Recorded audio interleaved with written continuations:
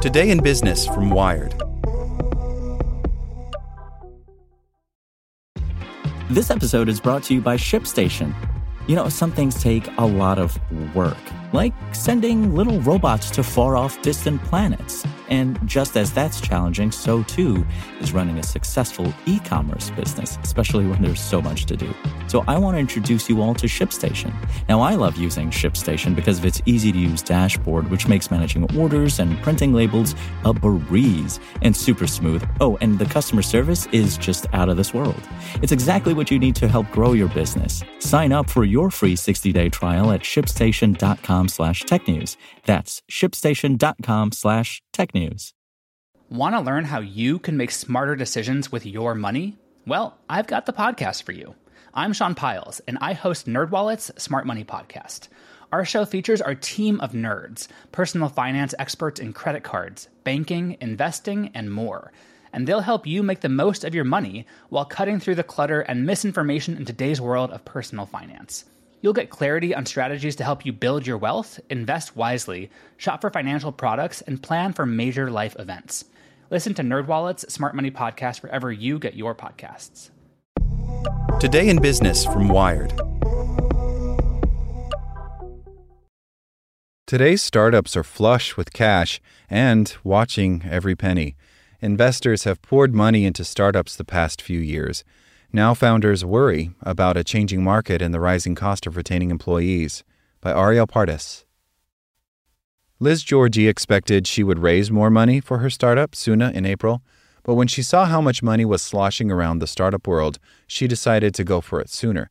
Georgi started meeting with venture capitalists in October, a full 6 months ahead of plan, while her startup still had enough cash to fund its operations for another year.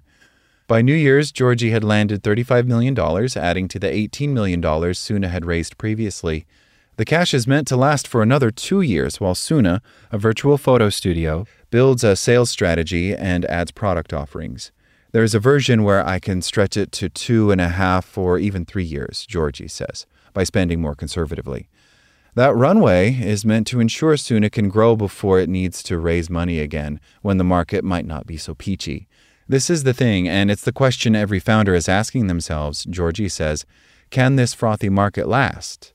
Investor enthusiasm has buoyed the startup ecosystem for the past few years as valuations and average funding rounds reached new heights. As investors write bigger checks, many founders have taken advantage, taking on huge investments that significantly extend their startup's life.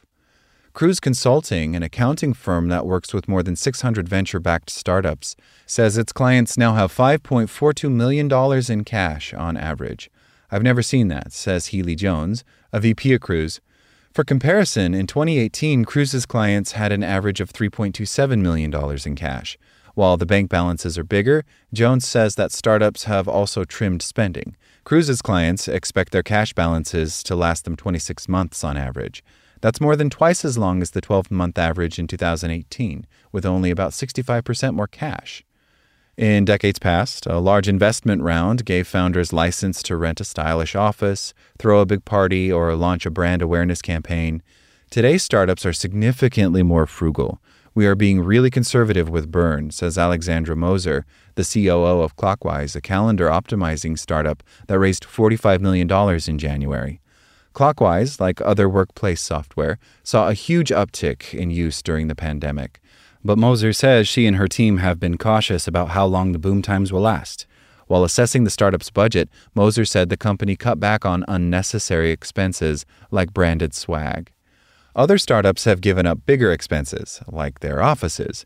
Before the pandemic, Jones says the startups he worked with at Cruise spent an average of $45,000 per quarter on rent. Now, he says, less than half of our clients pay rent. The savings have significantly slowed the rate at which those companies are burning cash and freed them to spend more on other parts of their businesses. There are, of course, some expenses that startups can't avoid, chief among them, employees. The primary expense for early-stage startups is people, and people have become a lot more expensive. Jones from Cruise Consulting says startups are paying 20% more for engineers than they were a year ago. The labor market is really tight, says Eric Tarczynski, the founder of the VC firm Contrary Capital. Startups in his portfolio are spending meaningfully more on hiring than they were a few years ago and face more competition for coveted candidates. The compensation for software engineers is ratcheting up as we speak, says Matt Sewell, the founder of Parallel Systems, which makes self-driving battery-powered rail vehicles. It's almost becoming capital-intensive just to hire talent. Parallel raised $50 million in January. A considerable amount of that money is going toward expanding the team, hiring dozens more engineers. Sewell says that in the current hiring climate, mid-career software engineers can expect a salary of $200,000 or more. Experienced engineers can receive more than $400,000 cash, plus equity, often more than $1 million in total compensation. It is a challenge to stay current on what market is since the competition is so fierce, he says. Money is getting thrown at in-demand candidates to close them. The cost of talent has prompted some startups to cut expenses elsewhere. When Georgie and her co-founder made their 2022 budget, they had originally included the cost of a bigger office to fit the team of 110 people in Denver. We budgeted about $60,000 a month, she says. Eventually, they gave up on the office and downsized to 4 rooms in a co-working space. It completely changed the budget. We're saving between $500,000 and $250,000 a year. With those savings, Georgie has all kinds of plans to improve Suna's product, but first, she decided to give every employee a 10% raise. It was the single most expensive thing that my co-founder and I put in our 2022 budget, she says. But we thought if we could make the single most effective decision with this new round of capital, what would it be? The answer they arrived at was talent, the only thing better than money to extend your startup's lifespan. Like what you learned? Subscribe everywhere you listen to podcasts and get more business news at wired.com/business. Want to learn how you can make smarter decisions with your money? Well, I've got the podcast for you. I'm Sean Piles, and I host NerdWallet's Smart Money Podcast. Our show features our team of nerds, personal finance experts in credit cards, banking, investing, and more. And they'll help you make the most of your money while cutting through the clutter and misinformation in today's world of personal finance.